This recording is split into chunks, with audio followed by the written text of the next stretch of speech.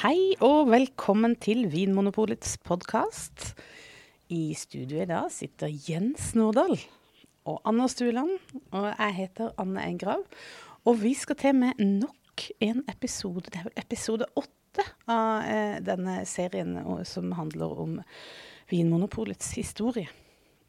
Og vi jo kommet et stykke nå oppover I historien, og vi kommet opp til 60-tallet. Vi har jo allerede, forrige episode var jo om 60-tallet, men vi har mer å si her. Jens, hvor var det vi slapp, og hva det liksom som ulmer rundt omkring oss nå I dette 10-året? Sett I ettertid så fremstår jo 60-tallet som det store forvandlingens tiår, ikke sant? Vi snakket jo om metamorfosen eller forandringen fra det gamle systemet til det nye, og det nye, som I hvert fall I det, så legger jeg at verden blir mer gjenkjennelig. Altså vi får et standardiserte prosesser på lager, altså vi får en moderne og rasjonell måte å etablere butikker på, ikke minst drive dem. Den gamle verden slipper litt taket, og Vinmonopolet blir en moderne bedrift, slik bedrifter og handelsbedrifter drives den dag I dag. Det var egentlig der vi slapp taket, midt I denne, kall det metamorfosen, midt I denne forvandlingsprosessen. For det gjør jo litt vondt da, det. Noe som forandrer seg. Ja da, og det kan man jo forstå. Altså det skaper jo kognitiv dissonans, vil jo en psykolog sagt da, ikke sant? Og alt, altså alle nye ideer da, som tvinger deg til å tenke på en ny måte, det skaper en sånn mental ubalanse som det ubehagelig å forholde seg til, og mange vil jo mene at et hvert system, enten det på en måte biologien eller psykologien, det tenderer mot likevekt, ikke sant? Sånn at det sikkert derfor ting kommer litt ut av likevekt, da. Du får en sånn pendelvirkning, ikke sant? Du får en tese og en antitese, og en syntese etter hvert. Altså det for så vidt også noe vi har snakket om gjennom Vinmonopolets historie, at man lander på veldig livsdyktige, gode kompromisser etter hvert, for du har jo liksom gjerne en gammel måte å gjøre det på, og så får du et nytt forslag, og så detter man ned på noe som ofte kanskje midt imellom, som viser seg å fungere veldig bra da. Så vi skal snakke mer om denne forvandlingen, men vi nødt til å snakke om kvinnene også. Ja. For dette har vært en rød tråd I podcasten så langt, og vi har undret oss over hvorfor I all verden kvinnene fraværende. Ja, de finnes ikke. I historien, og det har vi stusset litt sånn over I starten, så var det kanskje litt mer sånn kokett latter fra vår side. Etter hvert så skjønte vi jo at her driver vi og pirker bort I en historisk materie som faktisk litt dyster. Og vi snakker jo I dag, så snakker man jo om strukturell rasisme, ikke sant? Det var Black Lives Matter, og det jo opptøyer I kjølvannet av George Floyd, ikke sant? Som jo blir kvelt til døde, ikke sant? Av denne Chauvin, denne politioffiseren I USA. Det jo altså dette med strukturell rasisme høyt på dagsordenen, og det vi jo egentlig finner spor av her, sånn vil jeg si, I norsk moderne historie, også polhistorien, det jo strukturell diskriminering, trakassering av kvinner, og sånn har det bare vært. Og jeg må si at jeg har jo ikke visst, jeg må bare legge kortene på bordet og si at jeg har ikke visst at det har vært så ille, at kvinner har blitt utsatt for så mye trakassering og så mye hetsing, for å si det sånn, og at de har blitt holdt så langt tilbake. Selv så kommer jeg fra en familie hvor kvinner, med veldig mange sterke, selvstendige, flotte kvinner, som på en måte mine store helter. Ja, min mor overlever alt, og liksom den fødte vikingkriger, liksom, som tar alt hva det måtte komme, lever I beste velgående, kjører bil nå I en alder av godt opp I 80-åra, ikke sant? Så for meg dette med sterke kvinner liksom verdens mest naturlige ting. Og jeg har sett det fra jeg var bitteliten, ikke sant, at mamma fikser alt. Og jeg må si jeg ordentlig I stuss over å lese meg opp på historien og se hvordan mennene har regjert, og hvordan mennene ikke har sluppet kvinnene til. Og vi må bare bore det. Og det sånn sett så det litt fint å kunne løfte dette litt mørke kapitlet fram fra historiens skygger, for det virkelig verdt å nevne, altså. Det det. Ja, for vi snakket så vidt om det I forrige episode, da vi snakket om denne her butikksituasjonen på 60-tallet, som var en sånn tretrinns prosess, der du kom faktisk, der dukket det opp kvinner for første gang, som vi har snakket om der, de var satt inn I et lite bur, og tok imot penger og ga ut vekslepenger. Så det var første gang vi faktisk hørt om kvinner som arbeidskraft på Polen da. Enda de jo var virksomme tidligere, vi skal straks komme tilbake til det, men altså det at da kvinnene ble plassert I dette lille kassereburet sitt, denne kiosken, medførte jo skulderplager, nakkeplager, ryggplager, litt som moderne PC-plager, rett og slett fordi de satt på rumpa hele dagen, ikke sant? Og gjorde en veldig standardisert bevegelse. Sånn at, nei, det var kvinnenes rolle da på 50-tallet, og man ville jo ha dem der, i bua i polet, og man ville jo da ha dem kanskje aller helst hjemme. Fordi at vi skal være klar over det at hvis vi går da liksom tilbake til den annen verdenskrig, ikke sant? Vi kan jo gjøre det. Vi kan jo da, altså vi vet jo da at det var et desperat behov for arbeidskraft, ikke sant? Det var veldig mange menn som var sendt på tvangsarbeid ute i landbruket og skogsarbeid. Man hadde et desperat behov for arbeidskraft, og man ansatte jo da kvinner i Vinmonopolet. Dette mente jo da en person som heter Runge Andersen, som da var Arbeiderforeningens formann i Vinmonopolet. Han mente jo da at de var illojale parolebrytere. Altså det at de jobber for polet? Ja, og jeg tenker det en veldig rar påstand. Jeg skjønner ikke helt hva som ligger i den. Det han I hvert fall mente med det var, fordi han utdypet det noe, men det høres ut som han nærmest på en måte anklager dem for å ha gått litt med nazistene. Fordi at de da på en måte har bidratt til å jobbe under krigen. Men det han I hvert fall sier jo at de fleste av kvinnene var gift, så derfor trengte de ikke lønnet arbeid. Kvinnene skulle være hjemme, det sa altså Arbeiderforeningens formann Runge Andersen til det faktum at kvinner var med og dro lasset under krigen. De jobbet på lageret, de jobbet I Vinmonopolets butikker, men man ville ikke ha dem der. Ja, hadde det ikke vært for kvinnene, så hadde det ikke gått rundt, rett og slett. Rett og slett, da hadde polet måtte stenge, men de fikk jo ingen kred for dette her sånn. De ble jo faktisk dissa egentlig I ganske stor grad. Ja. Men var de da, under krigen, fikk de en form for fast ansettelse, eller hvordan var altså kontrakten? De gjorde ikke det, vet du. Nei. De var definert å være vikarer, og det var en av grunnene til at da Vinmonopolet ville kvitte seg med disse kvinnene etter krigen. Man sa det at ja, men dere jo bare vikarer, dere har jo ikke fast stilling. Dere har bare hjulpet oss under krigen. Så når krigen var over, så sa man liksom takk og farvel? Takk og farvel. Da ville man ha dem hjem igjen. Man ville det, systemet ville det, styrt av menn, ville jo det at kvinnene skulle være hjemme, ta seg av hjemmet. Kvinnene derimot, de sa jo det at vi har ikke lyst til det, vi har lyst til å organisere oss. Vi har lyst til å organisere oss I fagforeningsrørsla I Vinmonopolet. Og da sa denne Runge Andersen, han sa det at det var det glade vanvidd. Så det var responsen da. Skulle tatt seg ut. Ja, altså det jo helt vilt. Og han utdyper ikke det, men det bare det at en fagforeningssjef sier det. Han ønsket altså ikke å ha fagorganiserte kvinner som medlemmer I sin organisasjon, for han var det en helt utenkelig ting. Han mente at de burde være hjemme som gifte kvinner og jobbe der. Og I kjølvannet av annen verdenskrig, for da hadde jo kvinnene fått prøvd seg, og de hadde jo da jobbet et par-tre år på Vinmonopolet. Og de hadde jo tålt dette helt glimrende. De hadde jo selvfølgelig skjæva ordna på samme måte som menn, og de hadde ikke stått noe tilbake igjen for mannlig arbeidskraft. Akkurat sånn som situasjonen I dag. Men under landssvikoppgjøret så var det jo mange kvinner som man på en måte ga et litt sånt tvilsomt NS-stempel. Og så man ble kvitt en del kvinner ved å påstå at de kanskje hadde vært litt vel samarbeidsvillige med tyskerne da. Så det var en måte å bli kvitt kvinnene på. Dessuten så var det veldig mange Vinmonopolet som mente at tungt arbeid ikke var lov for kvinner I det hele tatt, og at man derfor kvinner skulle få lov til å slippe det. Men som sagt, altså kvinner hadde da vist gjennom 3 år at dette hadde de jo kunne utføre med glans. Dessuten så var jo Vinmonopolet veldig bekymret for det høye sykefraværet hos kvinner.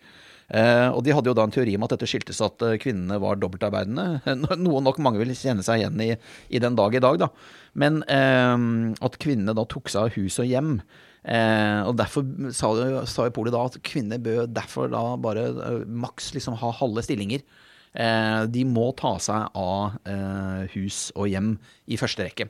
Ja, dette var noe selv bedriftslegen I Vinmonopolet hevdet, at halv stilling, det får holde. Ja, og denne bedriftslegen som jo var en kontrolllege. En kontrolllege jo en bedriftslege som da etterprøver om folk faktisk syke når de sier at de det.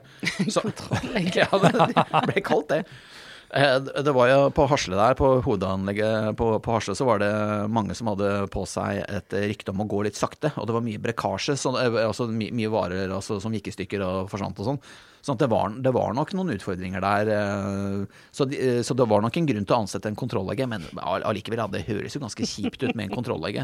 Og denne kontrolllegen, han ville jo kontrollere kvinnene helt ut av bedriften, I hvert fall nesten helt ut av bedriften, og han sa jo det at Det mye bedre om kvinner da bare maks jobber halv dag, for da kan de ta seg av hus og hjem. Og så sa han også noe som jeg synes ganske drøyt her. Dessuten vil det falle meget lettere for dem å utføre sitt arbeide i menstruasjonsperiodene på en tilfredsstillende måte. Vad de fleste nu ikke gjør. Altså, han ville de skulle være hjemme og menstruere. Ja. Og når jeg da leser det med denne D-en som stum da, ikke sant? Men jeg synes bare det blir så gammeldags altså hva de fleste nu ikke gjør altså dette her jo et pust av et gammelt patriarkalsk system som jeg tenker jeg blir sjokkert når jeg leser det. Men dette sykefraværet, var det sånn at kvinner hadde mye høyere sykefravær enn menn i Vinmonopolet? Noe, ikke mye, men noe. Og det kan jo blant annet skyldes det at de hadde veldig standardiserte arbeidsoppgaver når de satt i disse burene, disse kioskene, betalingskioskene. De satt jo der mange timer og fikk ikke rørt på seg. Det klart at da får du rygg, nakke, skulderproblemer, sånn at det lå nok noe der. Men kvinnelige lagerarbeidere, altså som under krigen, også kvinner som hadde rørt mer på seg, vet jeg hadde et lavere sykefravær enn mannlige lagerarbeidere. Altså, så det er ikke et entydig bilde, altså. Nei. Så det en slags hersketeknikk kamuflert som omsorg? Ja, eller direkte angrep nesten nå. Ja, det jo det. Og så, vi har jo funnet fram et bilde her da, ikke sant, fra starten på 50-tallet her, hvor vi da ser det Vinmonopolets ledelse som møter ledelsen i en annen bedrift. Og rundt et bord så sitter det da, det ser jo ut som det begravelse, som en av mafiaboss skal begraves. Det sitter jo rundt dette bordet så sitter det jo 10 dresskledde menn, alle i svart dress. Nesten alle med svart slips. Alle mellom den yngste tidlig 40-årene. Alle med høye viker? Alle med høye viker. De alvorlige. Ingen smiler i noe særlig grad. Det ser ganske dystert ut. Og det alt sammen gamle menn, altså. Eller menn på min alder oppover. Altså det menn i 50-årene, basically. Og alle sammen på en måte i den samme uniformen. Og dette jo voldsomt monokulturelt. Altså. Dette veldig standardisert. Det jo et mye større mangfold nå. Og takk og lov for det. Men altså dette var jo arbeidslivet slik det var på 50-tallet. Og senere også. Mye senere også. Men jeg tenker også, jeg har en sånn idé om at, nå handler jo dette om arbeidslivet selvfølgelig, men også dette her med selve faget vin, det som handler om vin, det ligger noe rundt det, sånn her, en myte om at det mannens domene. Og at jeg har jo til og med blitt spurt, da jeg jobbet på Briskeby Vinmonopol, så kommer det jo en mann faktisk bort og skulle ha råd til en vin, og jeg holdt på å legge ut om det ene og det andre, det tredje og det fjerde, før han bare ventet litt og sa han, jeg kan ikke snakke med en mann. For det var liksom kriteriet at han ville helst snakke vin med en mann. Nei. Og også som servitør så har jeg lagt merke til det at å bestille vin, det mannens rolle. Det noe sånn her knyttet til den mannlige. Så det klart det at Vinmonopolet jo en sånn kjønnsbastion for det mannlige kjønn. Veldig rart. Altså, det veldig interessant å høre på dine fortellinger fra eget liv her nå, Anne, det må jeg bare si. Men jeg skjønner jo ikke helt hvorfor vin og Vinmonopolets domene skal være en mannlig greie. Jeg forstår ikke det intuitivt. Hva sa du til han mannen? Jeg hentet den absolutt mest uerfarne gutten. Så jeg kan snakke med han. Fordi at i hvert fall når det kommer til konsum av ulike varegrupper, altså øl og brennvin det menn som mest interessert i, og der det i første rekke menn som drikker det. Når det kommer til vin, så det jo omtrent likestilling. Altså, der drikker jo menn og kvinner omtrent like mye. Så menn har et høyere alkoholkonsum enn kvinner, men det fordi de drikker mer øl og brennvin, for å si det litt enkelt. Så jeg stusser veldig over da at dette med vin skal være mannens domene, men det sikkert riktig det du sier, men jeg skjønner bare ikke hvorfor det sånn. Og det noen sånn show-off-greier, eller altså, det har i hvert fall vært veldig mye skjult og rart her, og vi har jo på en måte gravd litt i materien og funnet frem til et par historier fra bedriftens indre liv her opp igjennom, for å også illustrere hvilke hindringer altså kvinnene møtte på sin vei, for å rett og slett få stillinger, komme i betraktning for å bli ansatt i selskapet. Og det første handler jo om en kvinne som det første her handler om at Polet skal ansette en biokjemiker. Sånn omtrent rundt 1960. Ikke sant? Skal vi dra den historien nå, eller? Ja, det kan vi godt. Det synes jeg. Ja. For det var ingen enkel sak. Nei, det var ingen enkel sak, og det har nok vært en del sånn produktkompetanse blant kjemikerne på lageret, de som stod og tryllet fram dobbeltrenset plankesprit og alt mulig sånn. Men Håkon Svensson, som vi snakket om i forrige episode, altså innkjøpsdirektøren, som jo på en måte har kanskje en av den Kanskje han har stor del av æren for at vi har en sånn slags vinkultur i Norge den dag i dag. Han ville jo da også ha denne type naturvitenskapelig kompetanse i sin avdeling, rett og slett fordi at dette var jo ikke en kompetanse som produksjonsavdelingen alene kunne ha. Så han trengte en biokjemiker av flere grunner. Han er strategisk mann, han der, Svensson. Veldig. Det var en del forfalskning internasjonalt også. Det har alltid vært lureri i vinbransjen. Det var en del rykter om at en del algerisk vin, Algerie var en fransk koloni, ikke sant? Og var vel det fortsatt da, etter krigen, uten at jeg på en måte skal skryte på meg og dyp historisk innsikt i det, men hadde i hvert fall vært det, og en del av ryktet her gikk jo på at algerisk vin da ble blandet inn i fransk og ble solgt som fransk, sånn at man hadde jo også et insentiv for å avdekke vinsvindel, for å si det sånn. Så det var flere grunner til hvorfor man ønsket en biokjemiker. I hvert fall så hadde Håkon Svensson, han hadde gått i gang med å prøve å rekruttere en biokjemiker til stillingen. Og førstevalget falt på en norsk mann, selvfølgelig. Men han var av en eller annen grunn så var han i Kanada. Han bodde i Kanada. Og der ble han veldig syk, så han måtte si fra seg den stillingen. Andre valget var en bioingeniør som allerede jobbet for et bryggeri, men bryggeriforeningen betalte veldig mye bedre enn Polet, så han droppet Polet rett og slett fordi at han fikk så dårlig lønn. Tredje mann på listen. Interessant. Ja, men det var andre kandidaten til Håkon Svensson. Tredje kandidaten var en fyr i Stavanger som jobbet med hermetikk og fiskeproduksjon, men av en eller annen grunn så var det umulig for han å oppdrive et eller annet sted og bo i Oslo, så han fant seg ikke sted å bo. Og det greide ikke også Håkon Svensson, som da hadde forbarmet seg over alle Vinmonopolets aspiranter, som vi snakket om i forrige episode. Han skaffet dem jo hybel, og skaffet dem jo arbeid i utlandet. Det var altså, Polet greide ikke da å skaffe denne biokjemikeren fra Stavanger huslig i Oslo. Og i hvert fall, det høres jo helt merkelig ut nå i etterkant, men det var da grunnen til at tredjevalget da ikke tok jobben. Fjerdekandidaten var en flyktning fra Ungarn. Han hadde toppkarakterer og var liksom top notch. Kunne ikke tenke seg en bedre biokjemiker. Men Håkon Svensson var skeptisk til å ansette en utlending i akkurat denne stillingen, og det han sa var at han ville ikke sende en utlending til vinlandene. Til utlandet? Til utlandet. Det er helt merkelig. Det er som sant til Sahara. Og da tenker jeg det at det er bare, altså på kjedekontoret nå, altså Vinmonopolets hovedkontor, og selvfølgelig rundt omkring i butikkene våre, vi har jo flust av folk som er født og oppvokst i andre land. Dette er jo, veldig mange av våre gode kollegaer er jo fra veldig mange spennende land rundt omkring i verden. Jeg tror alle verdensdelene er representert.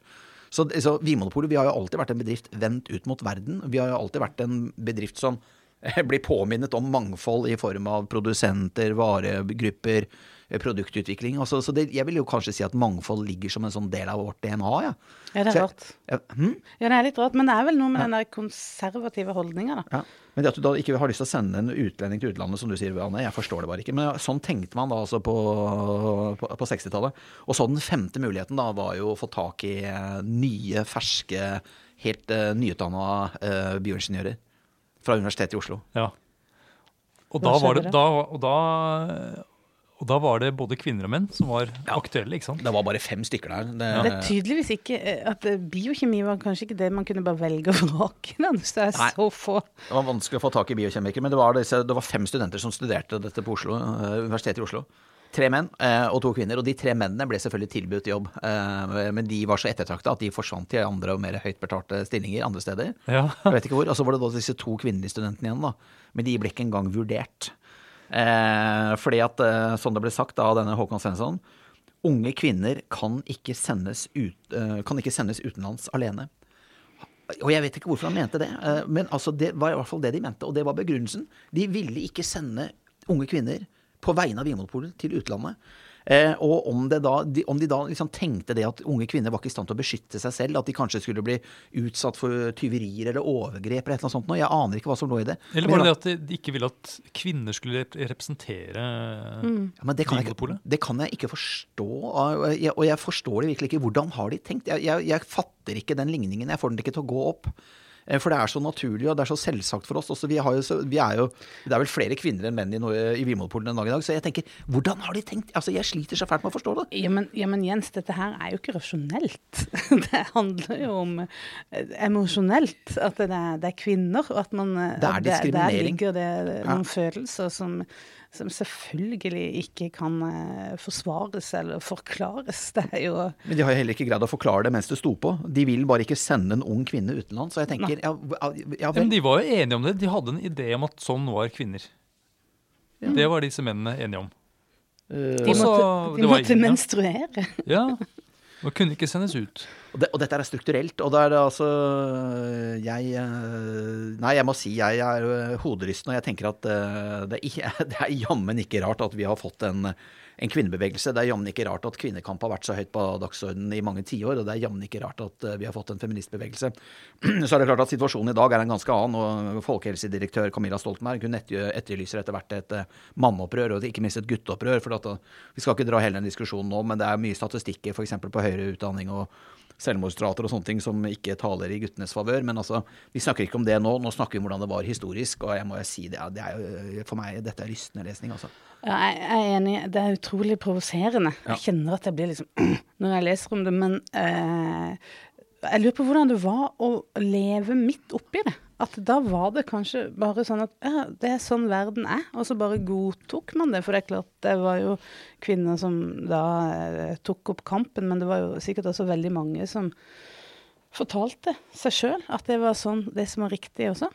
Det har vel kjentes å kjempe mot vindmøller, altså Don Quixote-bildet der, ikke sant? Altså at det å kjempe mot en tidsånd, det å kjempe mot strukturelle forståelser, det må jo ha føltes helt uovervinnelig. Men så har det heldigvis snudd da. Jeg opplever det at vi har kommet veldig langt. Vi ikke i mål når det gjelder likestilling, men vi har kommet veldig langt.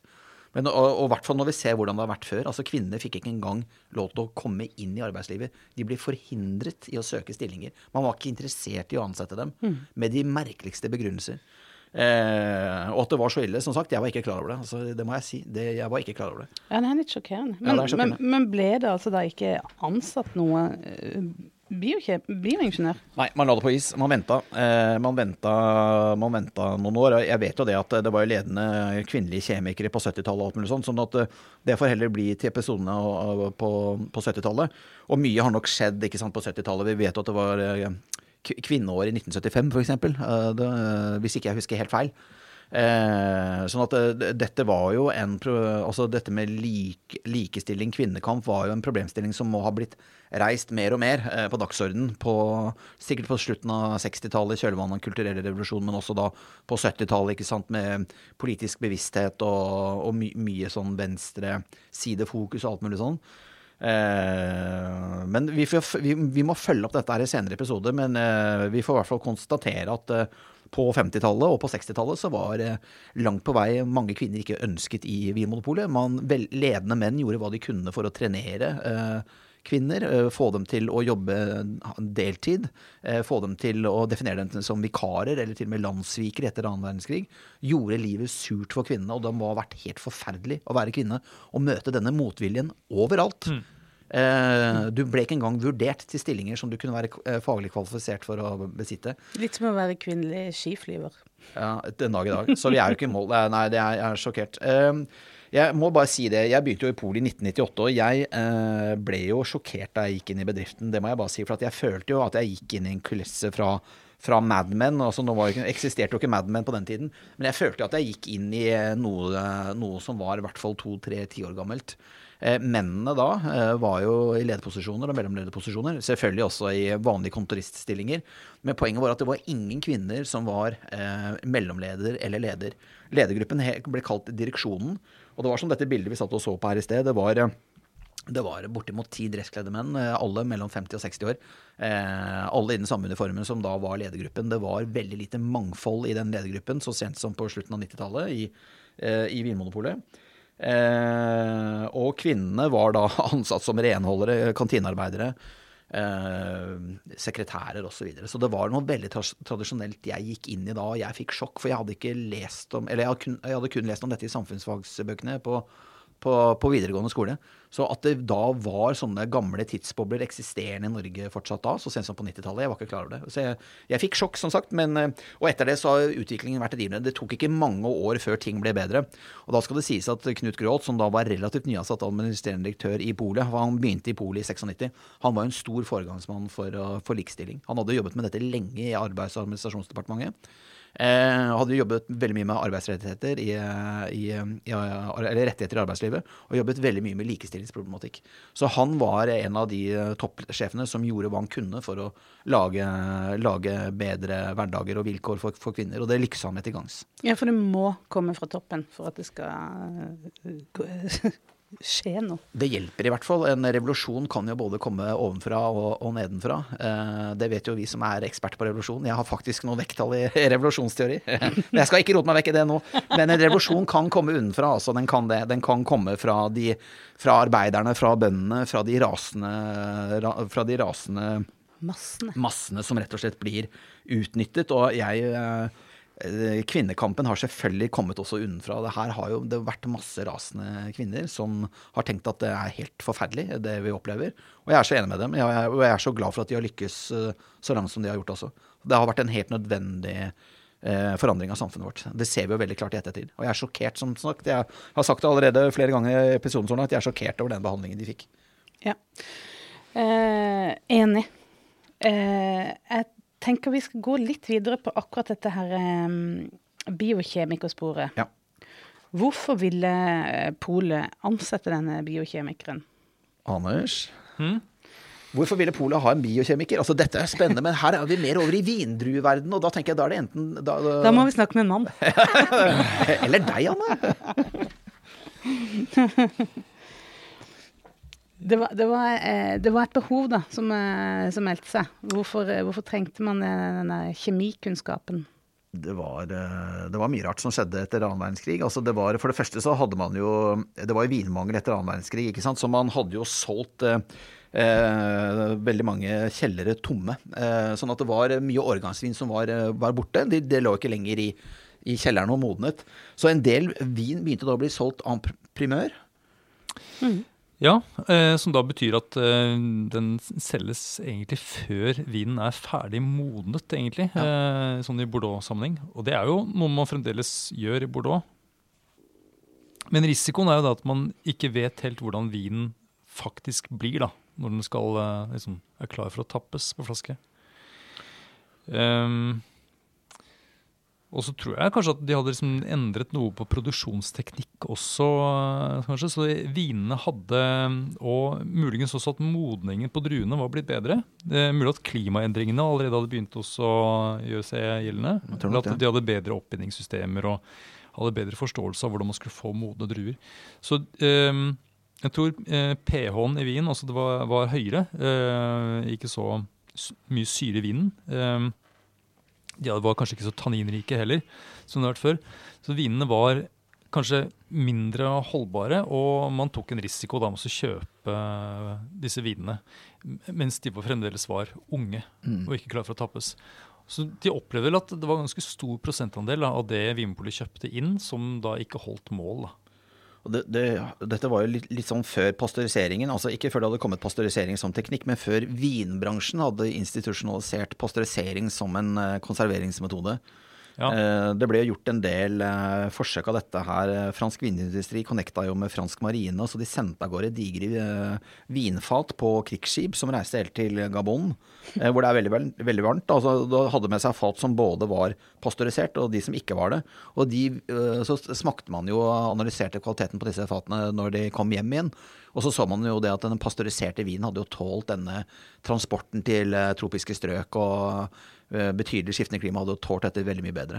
Og det handler jo om at det var mye mikrober i vin, og man sleit også, uten at jeg er noen ekspert på det, men man slet jo da både med vond lukt, kanskje selvfølgelig av disse mikrobene som var der, før man fikk tatt kverken på dem i pasteuriseringen da. Men man sleit jo også med vinstein. Så det var jo en del mer sånn ønologiske utfordringer i vinbransjen på 50-tallet, 60-tallet, som gjorde at man da trengte en biokjemiker, også som vi snakket om i sted, for å avsløre forfalskninger. Altså litt sånn skittenspill. For det alltid sånn, det ligger jo i menneskets natur. Det alltid noen som har lyst til å jukse litt, og det alltid noen som har lyst til å kjøpe noe billig og selge det dyrt. Det liksom en refleks som ligger hos mange, rett og slett. Ja, så tror jeg at en sånn biokjemiker da, kunne være dette bindeleddet som de kanskje manglet mellom altså disse fagfolkene, altså vinfolkene, og de som drev med selve produksjonen på Hasleanlegget, som da ikke hadde noe særlig vinfaglig kompetanse. Og det var jo Svensson som var pådriveren for å få biokjemikeren på plass. Ja da, og det var en økonomisk... Og da ville jo han jobbe i Svenssons samme avdelingen, innkjøpsavdelingen. Absolutt. Men det jo litt samme tankegang som å sende disse aspirantene som vi snakket om tidligere, ned for å lære håndverket sånn til bunns. Ja. Så jo det samme biokjemikeren. Da forstår du jo alt. Det jo noe som handler om å forstå prosessene. Men da ville dette fagmiljøet i Vinmonopolet også ha en person som hadde den tekniske pondusen og kompetansen, så kunne de liksom slå i bordet da. Kanskje mot de som drev med produksjon, jeg vet ikke. Det sikkert, og altså man trengte det selvsagt av noen sånne indremedisinske årsaker også, men de hadde også et sterkt økonomisk insentiv for å skaffe seg en biokjemiker, for det var jo slik at Vinmonopolet kjøpte jo inn da store mengder Bordeauxvin for eksempel, en primør, og dette lå jo da på lager å utvikle seg. Man ante jo ikke hvordan det skulle utvikle seg. Og jeg vet jo det at i 1961 for eksempel så hadde man kjøpt inn veldig, veldig mye Bordeaux, og 25%, altså en fjerdedel av denne Bordeaux-sjøen de hadde der oppe på Hasle, utviklet seg jo dårlig, og 10% var jo rett og slett udrikkelig. Og så smakte så forferdelig at man ikke kunne selge det i flasker. Så kan man jo da stille seg spørsmålet, skapte dette økonomiske problemer for Vinmonopolet? Nei, egentlig ikke, for man måtte jo bare trikse litt. Og det var denne triksingen man trengte denne bioingeniøren til da, ikke sant? For man hadde det som, og igjen, nå synes jeg historien igjen begynner å bli veldig morsom. Man hadde jo det som på morsom maner her ble kalt for bortblandingsmerker. En rekke merker som man rett og slett, man drev bare og trikset og mikset på laboratoriet. Man blandet sammen. Og dette merker som for lengst har gått ut av produksjon, så derfor kan vi lese opp navnene uten å bryte alkoholreklameforbudet, men altså Cachet Rouge, Medoc, Bordeaux Rouge og Bodega. Bare navnet her, altså, vi kan vel kanskje rynke litt på nesen den dag i dag, men Bodega, det var en ordentlig godbit. Den inneholdt veldig mye rart, og her har vi en herlig liste over hva Bodega egentlig inneholdt. Og det var vel det dyreste også av disse bortblandingsproduktene, ikke sant? Det var det litt luksuriøse bortblandingsproduktet. Bodega. Ja. Men det var jo veldig sånn, før vi avslører hva bodegaen inneholdt, da, så tenker jeg at det var jo noe veldig sånn der, det var jo noe veldig sånn nøysomt, og det var jo noe veldig sånn, det veldig fint å bruke alle ressursene da. Og så jeg tenker at det ligger jo både en økonomisk og en miljømessig gevinst i å benytte seg av det man har. Det litt sånn restemiddag. Ja. Og det ikke noe galt i det. Fint servert. Nei. For vi snakker jo her om en rødvin. Men den, bodegaen, ikke sant? Men den inneholdt jo veldig mye mer enn bare rødvin. Ser vi. Ja, hva står det på lista di, Jens?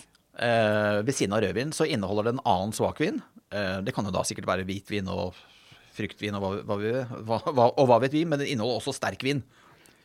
Og så var den tilsatt sukker. Ja. Og så var den til og med også tilsatt brennvin. Sikkert ganske ren, hva man kaller da ren sprit. Og så var den, hold dere fast, den var tilsatt noe de kalte for droger. Det begynner å bli litt spennende, synes jeg. Hva slags droger?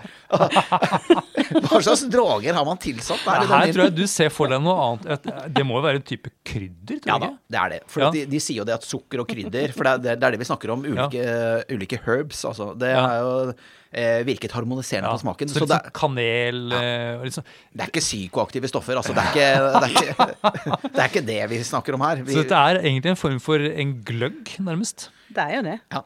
Det er jo det.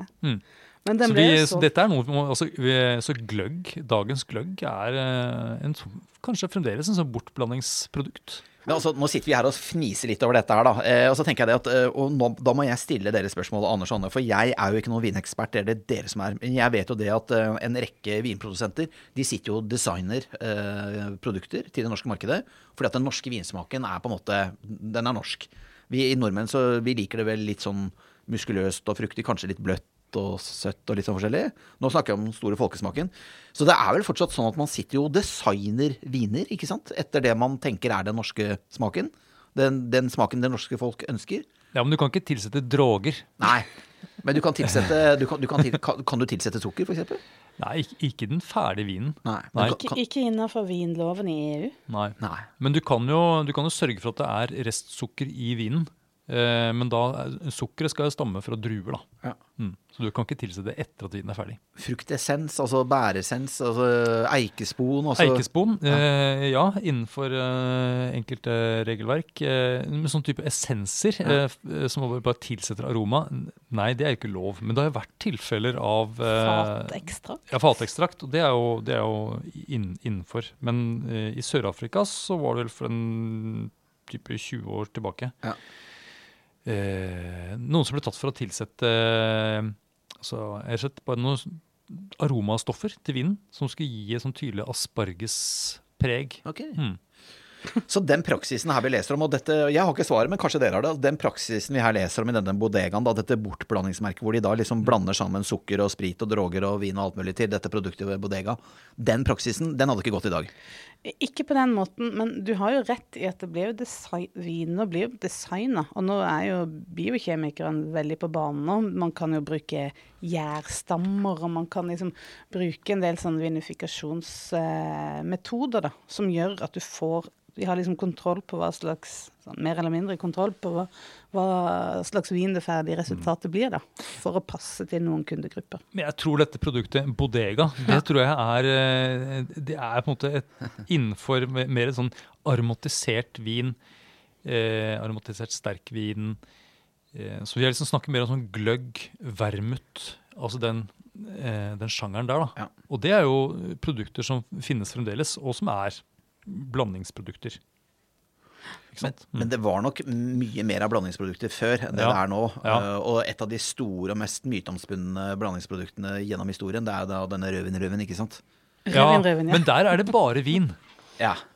Der det jo ikke noe annet fusk, holdt på å si. Nei, det var ikke noe fusk, men du visste ikke hva du fikk. Nei, men det med kvalitet på, de sleit jo med Bordeaux og sånt, men de hadde også problemer med hvitvin, vet jeg, oppe på Harslandet. Altså den luktet som et helvete.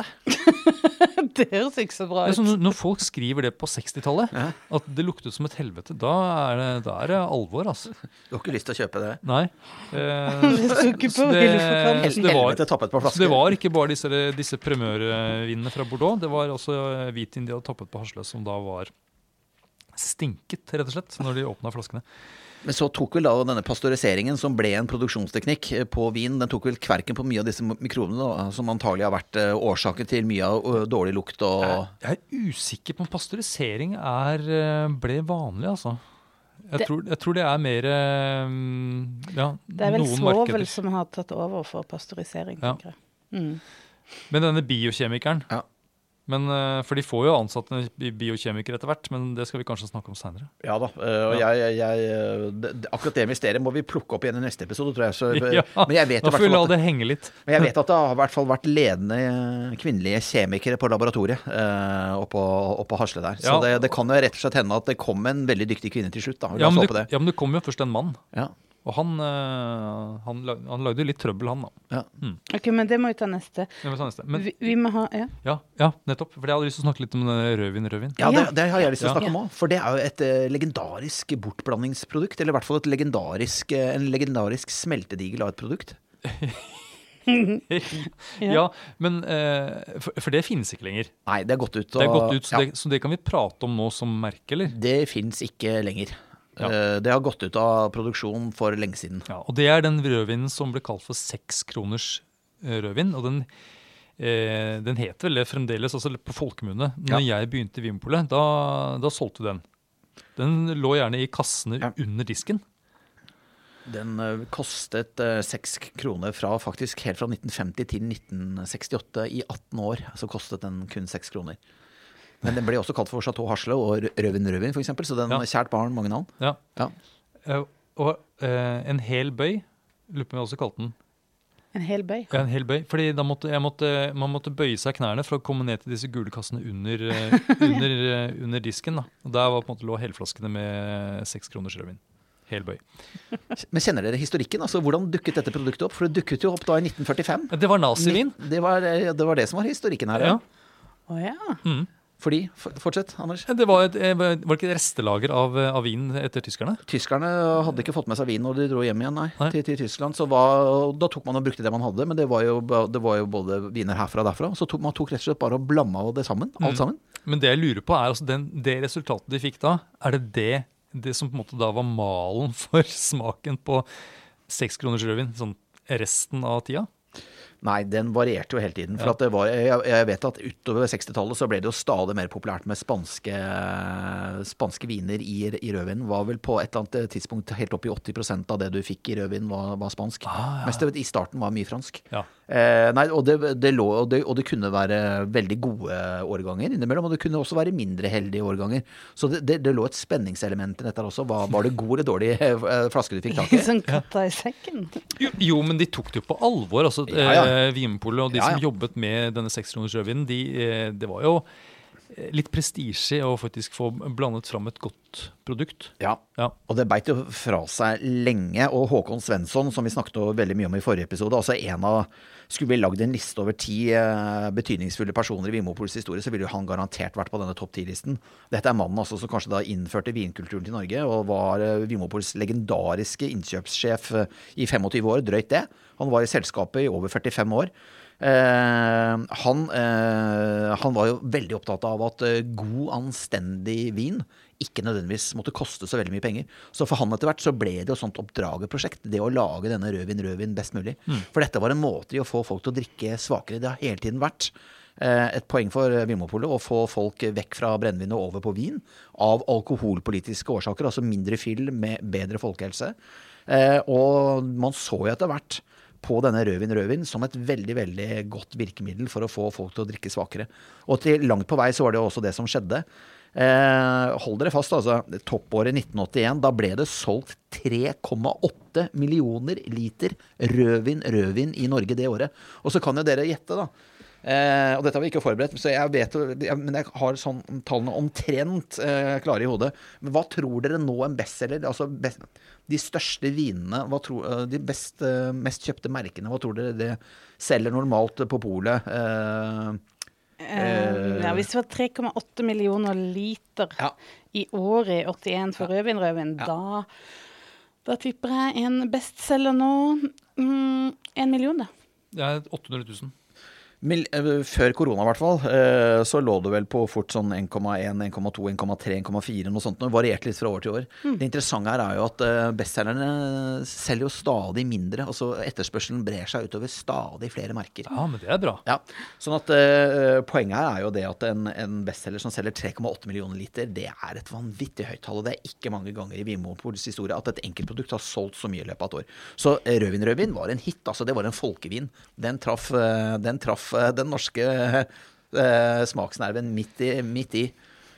Jeg tror nok det er den rødvin de aller fleste, i hvert fall sånn, ikke blant de kanskje aller yngste, men de fleste nordmenn har et forhold til. Så man kan liksom ha en eller annen historie knyttet til, eller en idé om hva det er. Og det at man kunne få en skikkelig god flaske, at du fikk skikkelig, det var jo en idé som holdt veldig lenge. Ja da, det ble en myte rundt det, ikke sant? Så han Håkon Svensson har både vært kulturbygger, men også mytebygger. Det ble jo mye myter i kjølvannet av Håkon Svensson også. Og det som også er litt rart, jeg har bare lyst til å nevne det var jo først etter at 6 kroners rødvin da, i 1968 gikk opp i pris. Og det var selvfølgelig da omtalt i egne reportasjer i avisen, Lindemann ble intervjuet og så videre. Det var først etter at den sluttet å koste 6 kroner, det var først da at 6 kronersen ble legendarisk. Så den måtte begynne å koste 6,50 før da liksom det hele begynte å ta helt vanvittig. Før den ble kalt 6 kroner? Før den ble kalt 6 kroner, så før den ble legendarisk. Så det er noen paradokser her i historien som er litt morsomme også, altså. Ja, det er jo noe folkelig selvfølgelig da, med dette her også.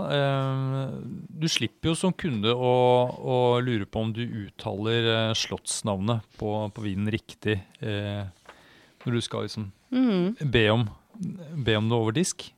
Du kunne bare si 6 kroners eller rødvin. Det må være litt deilig.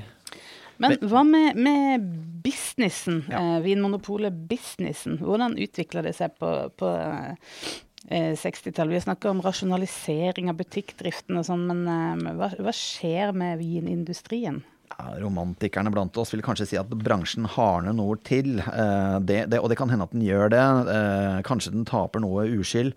Det som I hvert fall sikkert at man begynner å tenke mer industrielt og rasjonelt I økonomisk forstand når det da gjelder produksjon av vin. For eksempel så det en del oppkjøp I vinbransjen, ikke sant? Plutselig så det da den samme kapitalinteressen som eier veldig mange forskjellige merker. Det også slik at man begynner å gå over fra tønner til tank. Dette med tønner vintønner, gamle vintønner, det litt romantisk, ikke sant? Men det var jo et voldsomt styr og et veldig leven å frakte det, og det var ikke så nødvendigvis så veldig rasjonell måte å frakte vin på. Etter hvert så la man jo om til svære tanker, ikke sant? Og en tank på 18 000 liter kunne jo erstatte faktisk 100 vintønner. Sånn at bransjen jobber jo mer effektivt, mer rasjonelt, tjener mer penger, og legger om produksjonsteknikk. Vi har jo snakket I sted om dette med pasteurisering og biokjemi og alt dette her, men også når det gjelder logistikken og på en måte transport av vin, altså fra tønner til tank. Og et veldig sånn tydelig bilde på at industrien blir profesjonalisert utover 60-tallet. Så det jo en slags parallell til det som skjer I butikken da, fra kurv til kasse, fra tønne til tank. Rett og slett. I 1956, da kom jo historiens første vintank med tog til Hasle. Veldig mange var veldig skeptiske til dette her, og de løp jo opp da med hatt og frakk og satt seg på toppen av tanken og skrudde opp og stakk nesene ned I og var veldig interessert I hvordan skulle dette lukte, og begeistet så kunne de da juble ut, liksom. Vinen har holdt seg. De hadde jo tro på at dette skulle være en veldig dårlig måte å frakte vin på, men det viste seg at tank var helt ypperlig. Og da kunne man jo ta denne tanken, og da måtte man bare ha et rørsystem, ikke sant? Og en pumpe som var sterk nok, og så tok man og pumpet disse 18 000 literne opp I 4. etasje. Det tok 4 timer, og hadde du en diger tank opp I 4. etasje, ikke sant? Og der kunne vinen ligge og gå I seg, da til tyngdekraften begynte å virke, og man da kunne la den sildre ned I dette produksjonsanlegget vi har snakket om tidligere, Anders, og få den da tappet på flaske etter hvert. Med tønner så var det jo en voldsom større arbeidsinnsats, ikke sant? De skulle rulles inn I heis, de skulle rulles på vekta, som det står her. De skulle til mellomlagring, og så skulle de da styrtes tønne etter tønne I noe som heter en tømmetrone. Det må sikkert være en digert fat da, hvor du tar og samler opp alt før du tapper det på flasker. Og så hadde du da et kjempeproblem med alle disse tomme tønnene, da, for hva I verden skulle du gjøre med dem? Man prøvde å sende dem tilbake til produsent, man prøvde å selge dem, og mye av det, mange av disse tønnene leder jo samme skjebne som disse kurvene vi snakket om I forrige episode, de blir jo brent rett og slett da. Så da var det et voldsomt avfallsproblem. Tanken selvfølgelig var jo stål, ikke sant? Så den var jo fastmontert på et tog, den, og ble jo sendt frem og tilbake, ikke sant? Mellom produsent og Vinmonopolet. Men det var skepsis mot disse tankene. Man tenkte jo på tanker som noe man lagde sprit I, altså teknisk sprit og kjemikalier. Men den skepsisen ble jo da overvunnet når man da fant ut at kvaliteten på vinen var jo minst like god når den ble transportert på tank som I tønne. Ja. Og det var vel, altså da begynte liksom slutten for tønner. Da begynte slutten I transport I hvert fall. Og da begynte slutten for tønner, men da begynte også slutten på en gammel avtale som ble kalt for agentavtalen.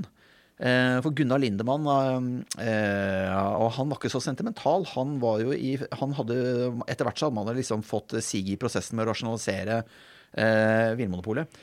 Og det var en gammel agentavtale fra 1934, og dette var noe som vinlandene hadde fått på plass. Jeg litt usikker på hvorfor. Antagelig kan vinbransjen, den gamle vinhandlerbransjen, ha grått for sin syke mor, og med alle sine kontakter Sør-Europa. I hvert fall så ble det sånn at Vinmonopolet måtte kjøpe inn vin fra norske vinagenter. Når produksjonsforhold, eller transportforholdene ble lagt om fra tønne til tank, så fikk du jo da veldig mye større kvanta inn, altså 18 000 liter per tank, ikke sant? Så dette muliggjorde da mye større innkjøp fra enkeltprodusenter. Det betydde da at disse vinagentene, som på en måte representerte et mangfold, de ble jo stadig mer overflødige. Og Gunnar Lindemann og polledelsen var jo ganske irritert etter hvert over disse vinagentene, for at de hadde jo en interesse av ikke å prute prisen ned. De fikk jo provisjon av salget. Så Vinmonopolet kunne bli kvitt dette gamle agentleddet da, ved å rett og slett kaste litt bensin på bålet når det gjaldt det å få vekk tønner og heller få vinen inn på tank. Og det jeg litt stusser over da, for Gunnar Lindemann var jo en jurist. Han sa jo det at våre gamle, eller polets gamle gentlemansforpliktelser, de eksisterer ikke lenger. Vi skal ikke føle at vi lenger skal være bundet av denne agentavtalen fra 30-tallet. Dessuten sa han, ganske usentimentalt, de gamle vinagentene er jo dessuten døde eller snart døde. Sånn at han følte da at denne avtalen hadde gått litt ut på dato. Men uansett, i 1968, denne gamle agentavtalen ble opphevet, og nok et eksempel på at man da på en måte fikk en form for vertikal integrasjon. Altså, Vinmonopolet tok jo nå forhandlingene med produsentene selv. Man ble kvitt et mellomledd som tjente penger på vinkjøp og vinsalg, og som heller ikke hadde hatt et insentiv for å presse prisen. Så Vinmonopolet fikk jo her større grad av fortjeneste. Og kunne også da senke selvfølgelig prisen på produkter om de skulle ønske det. Så det at Vinmonopolet frem til ut på 60-tallet forholdt seg til disse vinagentene, var ikke fordi Vinmonopolet var forpliktet til det, men mer fordi de hadde en muntlig avtale nesten med agentene fra gammelt av? Det må nok ha vært noe mer enn muntlig, og det var en agentavtale, og den har nok vært nedfelt, men og jeg må innrømme det, jeg får ikke helt klarhet i hvordan de kunne liksom bare droppe denne avtalen, men det var en avtale gjort med de vineksporterende landene, og i hvert fall så har jo da Gunnar Lindemann, den store juristen og poldirektøren, har jo da argumentert med at denne avtalen hadde gått ut på dato. Fordi den var knyttet mer til enkeltpersoner enn kan hende det, bransjen. Altså. Ja. Det er jo litt det er pussig. Jeg synes det er rart at de bare... At det er liksom sånne egne agenter som da er norske, som et mellomledd mellom... Når Polet har brukt så mye tid på å bygge seg et nettverk i Europa. Men hva fører det til da? Hvis man dropper agentleddet og går rett på produsent? Det fører til at Polet tjener mer penger. Det gjør det jo. Det fører til raskere og bedre logistikk og på en måte tettere forbindelse mellom Polet og utenlandske produsenter. Det fører jo også til en potensiell sånn sanering i vareutvalget, for det var jo altså disse økonomene, vi nevnte den så vidt det var i forrige episode, men det kom jo inn en ny maktfaktor i Vinmonopolet på slutten av 60-tallet, begynnelsen av 70-tallet, ikke sant? Det var jo økonomene. Økonomene tok jo voldsomt til rette for å rasjonalisere. Og det er en legendarisk økonom i Polet, Egil Sveine, som jo på en måte er viden kjent for å opponere Håkon Svensson ganske hardt her. Svensson var jo på en måte mannen med den store kulturelle kapital som ville ha på en måte blomstrende etiketter og et stort mangfold av både flasker og viner på bordet. Mest mulig Bordeaux. Og champagne og klassiske ting, og han var jo denne kulturmannen da, på ingen måte noe vinsnobb, men en genuint vininteressert mann som så det stor verdi i mangfold. Slik jo vi tenker den dag i dag. Altså mangfold er en stor kvalitet i seg selv, med de 27 000 produktene vi og grossistene har i det totale sortimentet. I hvert fall da denne Sveine, selvfølgelig en spissformulering, men han sa det at Polet skal jo ha 2 typer vin, en rødvin og en hvitvin. Og Vinmonopolet bør ha 2 typer brennvin, et brunt og et blankt. Og alle disse 4 merkene bør tappes på ølflasker. Det er økonomen som snakker. Så usentimentalt. Han så for seg butikker der det kun var 4 produkter. Ja, selvfølgelig ikke sånn på ordentlig da, men det var en spissformulering for å opponere da mangfoldet og snurrepiperiene til Håkon Svensson og resten av det varefaglige miljøet. Økonomen ville ha rasjonalitet, han ville ha kasser, han ville ha standardiserte flaskestørrelser, han ville ha høyest mulig produktivitet, og her aner vi jo kimen til en ny interessekonflikt som vi skal følge opp i neste episode, ikke sant? For det blir jo streik i Vinmonopol utover 70-tallet, og det gir jo alvorlige historiske konsekvenser, ikke sant? Det var 3 polstreiker. Vi får bare mer i dette i de kommende episodene, men i hvert fall også en ny en ny intern konflikt I ferd med her å på en måte ta form. Det ikke lenger kjemikerne og ingeniørene som på en måte kjemper mot vingutta, for å si det sånn. Nå det vingutta og økonomene som på en måte blir det nye skjæringspunktet I organisasjonen. Så intern maktkamp I Vinmonopolet, ja, mellom ulike fagmiljøer, åpenbart alltid, altså. Eller I hvert fall lenge. Men han der Egil Sveine, han på en måte kom med disse tankene da I en tid egentlig hvor man hadde disse klassiske vinområdene fra før, men I tillegg så begynte å dukke opp vin fra mange andre land og områder også. Ja. Noe som Bulgaria, Romania, til og med Sovjetunionen. Altså, plutselig så var det mye mer forskjellig vin tilgjengelig på markedet. Men han ville da gå motsatt vei, egentlig. Jeg vet at han ville det, og han lykkes til en viss grad. Jeg vet at Vinmonopolet på midten av 60-tallet hadde omtrent 1500 varianter, altså ikke ulike produkter, men I forskjellige flaskestørrelser og alt mulig, cirka 1500 forskjellige varianter. Og jeg vet at økonomene greide å få det ned I rundt 1000 sånn en eller annen gang ut på 70-tallet. Så en tredjedel ble jo borte da, faktisk. Hvordan regulerte man det da? Altså, hvordan fikk man bort, hadde noe system på... Hvordan de sorterte ting ut? Det var nok mye dyreprodukter som ikke solgte noe særlig, og så var det de innførte grenser for at alt under 240 flasker, altså alle produkter med mindre enn 240 flasker solgt I løpet av et år, det på en måte hadde ikke livets rett. Så de lagde noen sånne standardiserte modeller for det, så det var mye salg altså. Og da det jo dyr vin som man historisk har solgt lite av rundt omkring I Norge. Pris jo fortsatt et viktig kriterium når folk kjøper vin, men stadig flere kjøper vin av høyere pris I Norge den dag I dag, men først og fremst dyre produkter som ble sanert ut, og da det gikk jo hardt ut over Bordeaux-lista da, som man hadde vært veldig stolt av bygget opp. Det var jo en voldsom Bordeaux-bredd I det norske sortimentet, altså polisortimentet fra 30-tallet, gjennom 40-tallet, 50-tallet, 60-tallet. Men den lista ble det kuttet I, altså. Når Egil Sveine og økonomene begynte å svinge sverdet på 60-tallet. I den store rasjonaliserings- og standardiseringsprosessen. Men du, Jens, du har et årstall du har liksom meislet ut for oss. 1967. Ja. Hva det som var så spesielt med det året? Hvorfor vil du snakke litt om det? Nei, jeg synes det et helt fantastisk år. Og det jo liksom, du jo midt I den kulturelle revolusjonen. Det jo liksom flower power da, og psykedela, ikke sant? Det jo hippier og Vietnamkrig og mye rart. Særlig hvis man går til musikken, altså, jeg må bare snakke litt om musikk her, ikke sant? Altså, tenk dere det, folkens. Beatles gir jo ut Sgt. Pepper og Magical Mystery Tour, begge de to mesterverkene samme år. Samme år får vi klassikerplater fra Velvet Underground, også med det banancoveret signert Andy Warhol, ikke sant? Også andre band som gir ut, jeg må bare kort være innom det, så Doors, Jimi Hendrix, Leonard Cohen, Pink Floyd, Kings, The Who, Bob Dylan, Rolling Stones, alle disse gir ut klassiske plater I 1967. Tenk det. Men verden begynner å bli litt gjenkjennelig for mange av lytterne, sikkert litt sånn gammeldags musikk dette her sånn, men masse av dette her holder seg jo veldig bra den dag I dag. Hvorfor gjorde det alltid, var det tilfeldigheter alltid samme år? Leonard Cohen hadde noen sånne veldig sånne eteriske, litt sånn poetiske forklaringer av dette her. Sånn. Han liksom snakket om noe sånn energi som ble forløst nærmest, og at man møttes I en voldsom sånn fredsharmoni, at det til og med var fred mellom kjønnene, at man liksom kunne møtes I en dypere respekt.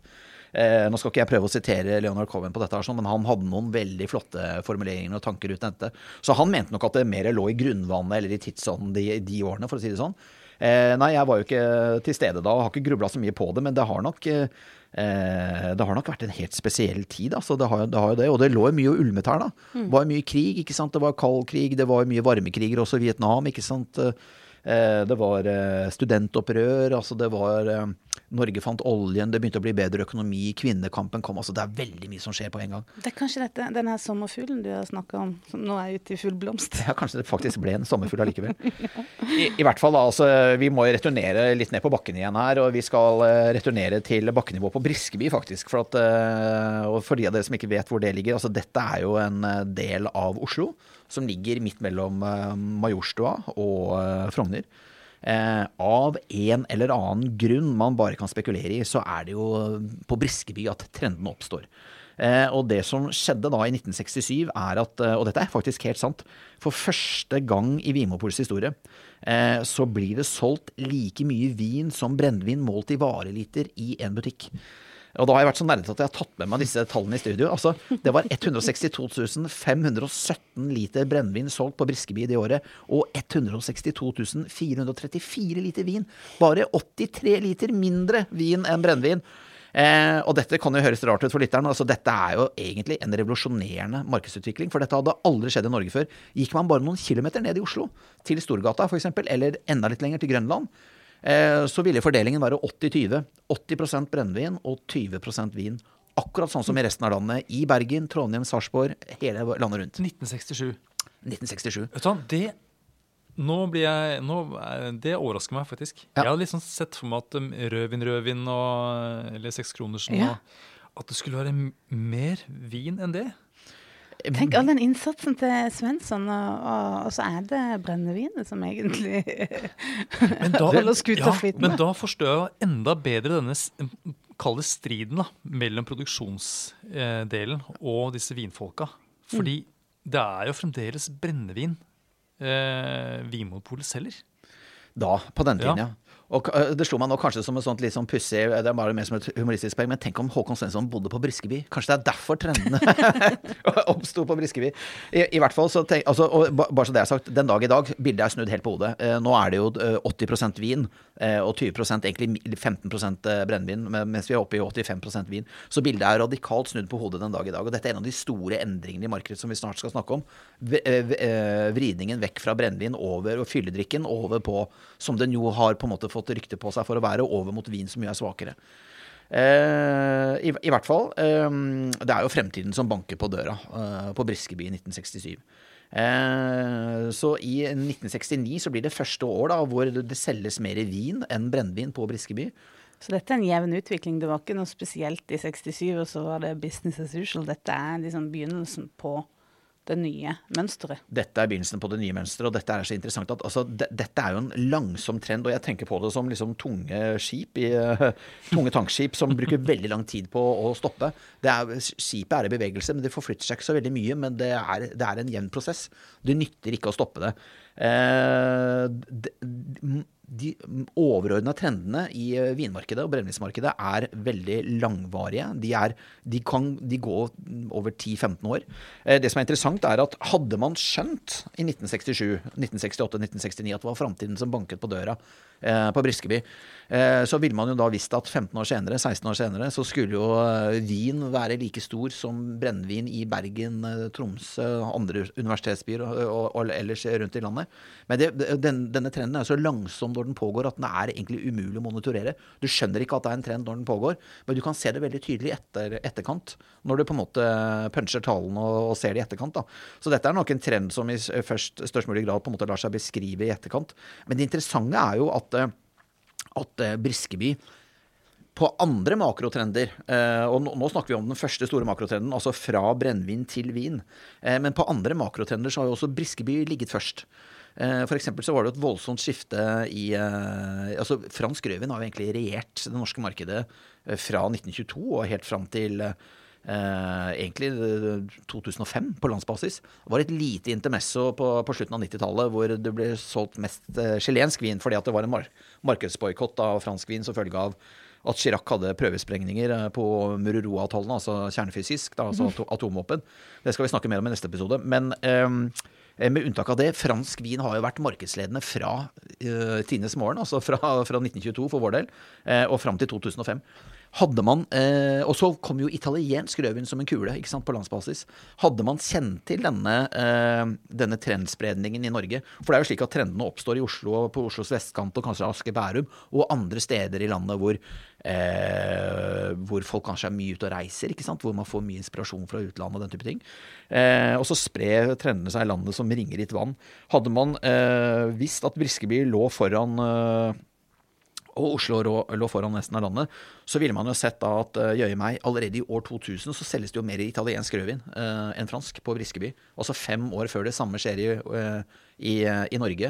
Så var det sånn at i Oslo så kom jo dette skiftet i 2002, altså 2 år etter Briskeby. Så hele resten av Oslo følger da 2 år senere etter en Briskeby, ikke sant? Mens da Akershus følger etter i 2005, som var landssnittet, mens da for eksempel et fylke som Møre og Romsdal kommer etter i 2007. Så dette skiftet at italiensk rødvin blir større enn fransk, det ser du sånn tikke bortover på en sånn tidslinje da. Ja, og det det for meg da, jeg vet ikke om det forståelig for dere. Altså, veldig. Ja. Ja, det jo da trendene som sprer seg som en ringritt vann, og det starter da på Briskeby. Men det sånn, altså fra 1967 til i dag, så det fremdeles Briskeby som Ja. Det sånn fremdeles? Gjelder det alle trender i bransjen vår? Ja, altså, vi snakker nå om lett- og lystrenden. Nei, ikke alle trender. For eksempel ikke øltrenden. Den har jo oppstått mer i sentrum av byene, hvor man kan se for seg at studentene regjerer mer enn de middelaldrende, for å si det sånn. Øl aller mest populært i sentrum av Bergen, Trondheim, Oslo og så videre, ikke sant? Sånn at det ikke alle trender, det helt riktig. Men store makrotrender som skifter fra brennvin til vin, som skifter fra fransk rødvin til italiensk rødvin. Italiensk rødvin har jo blitt suverent markedsledende i Norge. Og sånn det ikke i Sverige og Danmark og andre land. Så italiensk rødvin har en helt unik posisjon her til lands. Og den trenden har pågått i 20 år, og den begynte altså i 2000 på Briskeby. Og i ferd med å for så vidt dabbe litt da nå, men på Briskeby? Ja, der også, men også i landet. Men den holder seg fortsatt stor. Altså, Italia jo by far fortsatt det store vinlandet, men de rykker ikke lenger fra resten av feltet. Nå det andre land som kommer mer som, og Frankrike på en måte blir jo revitalisert. Men jeg hadde lyst til å snakke om dette med lett- og lystrenden også. Det at folk da velger stadig lettere og lysere produkter, også lettere i form av sukkerinnhold, kaloriinnhold og alkoholinnhold. Det jo en trend som nok kan skyldes ønske om en lettere livsstil, altså det å på en måte tenke mer helse i form av det du spiser og drikker og så videre, ikke sant? Ja, det kler litt sånn det vi faktisk spiser til middag. Ja, og her har jeg med kurver i studio, og her kan dere se på dette arket, ikke sant? Men her ser dere jo da hvordan andelen av lett og lys vin, dette kun kurver for vin, bare så det sagt, men altså her ser vi jo det hvordan rødvin, hvordan andelen av rødvin sakte, men sikkert synker både på landsbasis og på Briskeby. Men på Briskeby, mine damer og herrer, så selges det mer lett og lys vin, og da hva mener jeg med lett og lys vin? Jo, da har jeg på en måte litt sånn usentimentalt slått sammen hvitvin, rosévin, musévin, perlevin, aromatisert og sider. Og så ser vi at på Briskeby så selges det da for første gang i historien, og dette første gang det skjer i Norge i en butikk noen gang, altså. Men da det tilbake i 2012 cirka, hvor det da selges mer lett og lys vin enn rødvin, for å si det litt sånn forenklet. På landsbasis så selges det jo fortsatt mest rødvin, men kurvene jo veldig... De nærmer seg veldig. De nærmer seg veldig, og jeg vil tippe at det kommer et skifte her i Norge i 2025 eller et eller annet sånt nå. Det kommer litt an på meteorologi, fordi at været spiller jo også veldig stor effekt på hva folk putter i polposen. Jo varmere vær, jo lettere produkter vil man ha, jo lavere alkoholinnhold. Og klimaendringene sånn sett bidrar jo da til å sørge for at rødvinstrenden går ned da, mens hvitvin og museerne og rosévin øker. Og igjen, altså, nok et eksempel på at dette her en trend som oppstår, eller først lar seg monitorere på Briskeby. Så dette forspranget Briskeby har nå, hvis dine antakelser riktig, så vil det være en sånn 10-13 år før tidligere ute, mens da I 67 så var det enda større forsprang da. Ja. Og så jo mer overordnet trenden blir, jo lengre tid tar den nok på å bre seg, jo mer spesifikk trenden blir. Altså som rødvin fra fra Frankrike til Italia, så tar det jo da kortere tid da. Sånn at ulike trender går med ulik hastighet. Men i 1967, når da Briskeby var første vinmonopol som da solgte mer vin enn brennevin, var det noe Vinmonopolet skulle gjort den gang, som du tenker at de ikke gjorde, eller? For de la jo ikke merke til det. Nei, jeg tror ikke det. Man la i hvert fall ikke merke til det på denne måten, og kanskje har man på en måte, selvfølgelig har de ansatte i butikken merket dette på en eller annen måte, og dette har nok vært litt sånn common sense blant våre ansatte, men ikke det at noen butikker ligger så foran de andre. Dette en innsikt vi først fant egentlig sånn i 2015-2016, da vi begynte å grave litt i dette, ikke sant? Og veldig, veldig spennende at vi da på en måte egentlig kan predikere hvordan fremtiden kommer til å bli da, hvis vi studerer et cluster av butikker. Vi skal ikke bare være opptatt av det som skjer på Briskeby, altså Majorstua, CC Vest, Skøyen, Aker Brygge. Altså, det blir jo mye vestkant her da, på Oslo, men, altså, men det er tallene som snakker, så jeg føler at det er ikke noe stigmatiserende i det, den ene eller den andre retningen. Altså, og vi kan dokumentere det med 50-60 år gammel empiri. Ikke sant? Sånn at jeg tenker at dette her skal være ganske ukontroversielt å snakke om. Men det er uansett veldig, veldig interessant at trenden oppstår der. Og som du var litt inne på i sted, Anders, liksom, gjelder dette andre typer trender? Altså gjelder det teknologitrender, bruk av mobiltelefon, bruk av Spotify, altså, gjelder det matretter, altså gjelder det biltrender? Jeg har ikke peiling, men jeg vil anta at du kan finne elementer av den type trendforståelsen når det gjelder salg av andre typer produkter også, da. Eller politiske budskap, eller holdninger, eller hva det måtte være. Nettopp, så her er det bare en gavepakke til alle konsulentbyråer som jobber med ulike typer produkter, egentlig. Gjør undersøkelser på Briskeby. Dra til Briskeby. Der fremtiden. Der banker fremtiden på døren til enhver tid. Fremtiden på Briskeby. Men hva forteller det om da neste episode, som da blir 70-tallet? Hva det denne utviklingen på Briskeby 67 kan si om hva som skjer der på 70-tallet? Vin? Ja, det rett og slett. Altså, Vinmonopolet blir da for første gang i historien kanskje et ekte vinmonopol. Rett og slett fordi at den store vinbølgen, som man kaller det, kommer jo på 70-tallet, ikke sant? Og det er jo da en trend som gjelder både i Storbritannia og i Norge. Gjelder i Sverige, i Finland, i Danmark og i alle andre land rundt oss. Og det er jo flere grunner til dette, men vi har jo vært innom mange av dem i denne episoden, ikke sant? Det handler jo blant annet om avgiftsfavorisering. Det handler om at man avgiftsbelegger altså brennevinsproduktene av helsemessige årsaker dyrere enn vin. Politikerne ønsker jo å vri konsumet i svakest mulig retning. Det handler jo om mer velstand rundt omkring i befolkningen, både i Norge og de andre landene. Det handler om økt turisme, økt reisevirksomhet. Nordmenn som lærer seg å drikke vin, for å si det litt enkelt, på ferie i Spania. Sydenturisme. Ja. Det handler om nedbygging av handelshindre. Det handler om denne internasjonaliseringen av handelen som vi har snakket om. Det handler kanskje også om et tøffere handelsklima, og tilbudssiden presser hardere på for å få opp salget. Altså, det er jo, som vi nevnte så vidt i sted, det er jo kapitalinteresser nå som kjøper opp vingårder, ikke sant? Og den samme kapitalinteressen eier jo flere nå vinmerker, ikke sant? Og det er klart at oppkjøpere kommer jo på banen for å tjene penger internasjonalt. Og så var det også en utvikling i selve smaken da, ikke sant? Det var endrede produksjonsmetoder, og her sender jeg ballen videre til dere, for når det gjelder endret vinsmak, her er ikke jeg eksperten altså. De fikk vel bare rett og slett bedre kontroll.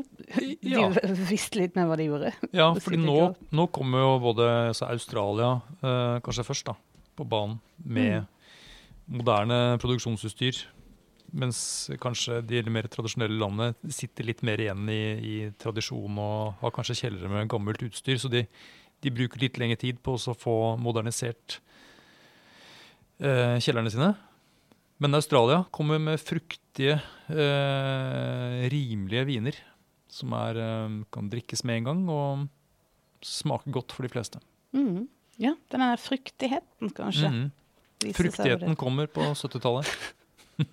Spennende, for at vi går jo et veldig spennende tiår i møte i de neste episodene, ikke sant? Vi kommer til å bruke flere episoder på 70-tallet, men det kommer jo da til å handle om selvfølgelig Kvinnekamp, som vi har snakket om. Det kommer til å handle om solidaritet, internasjonal solidaritet, boykotting av Sør-Afrika for eksempel, ikke sant? Mandela sitter jo i fengsel i veldig mange år, og det kommer jo også til å handle om streik og interne konflikter, ikke sant? Sånn at det følger jo logisk i kjølvannet av alle disse tingene som har skjedd nå på 60-tallet. Kamp, på en måte. Ja, altså dere har nevnt det nå begge to, eller vi har snakket om det nå i flere episoder, altså hvordan man har tatt for seg på en måte sektor for sektor innenfor vinbransjen, og på en måte modernisert Vinmonopolets butikker, lagerdrift, vinbransjen her, altså transportforhold, ikke sant, hvordan man jobber på lager og så videre. Sånn at alt dette her fører jo til et sted, ikke sant, og det kommer nok på en måte en reaksjon på all denne standardiseringen, all denne effektiviseringen. I hvert fall får vi streiker, og det skal bli veldig spennende å fordype seg det i de neste episodene. Absolutt. Tusen takk for i dag. Takk for at du hører på Vinmonopolets podcast. Har du forslag til et tema i podcasten? Send mail til podcast@vinmonopolet.no. I tillegg svarer kundesenteret deg på e-post, chat og telefon.